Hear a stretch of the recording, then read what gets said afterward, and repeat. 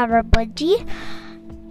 Today we are going to start the fairy part 3.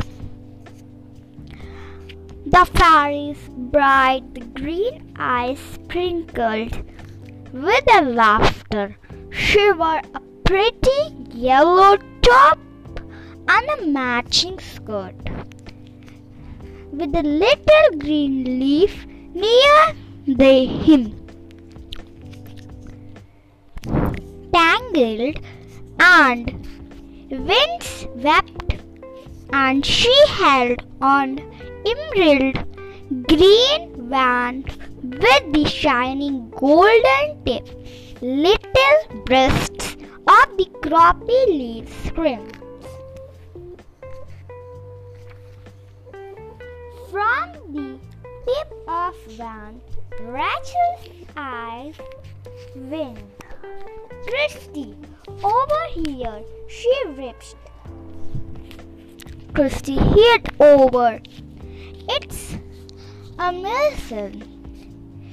The breezy fairy, the sad, delicate.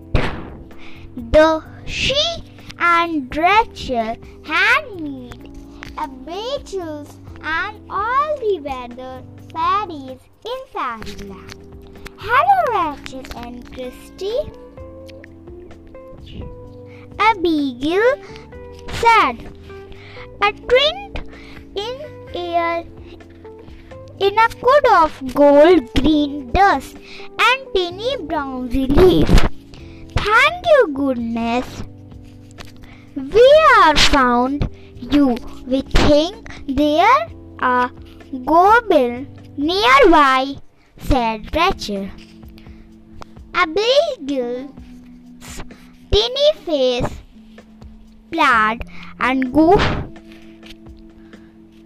goblins are nasty things, so big and scary, but we have a find this one, she said bravely, before he does any more mischief with the breeze feather.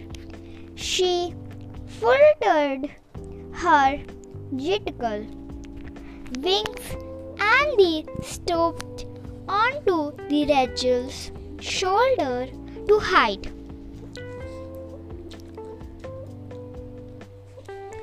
Underneath,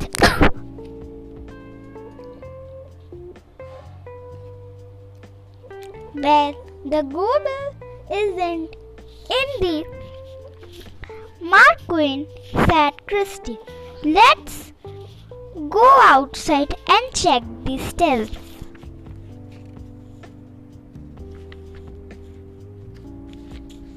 Good idea.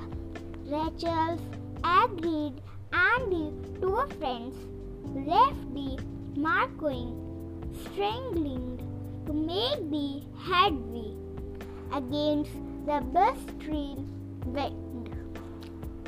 They hadn't got far when there was a loud squeaking noise, and suddenly the Queen behind them scratched. The girls saw Kirsty Grant rushing to help others who are curling out the bench the converse. Thank you.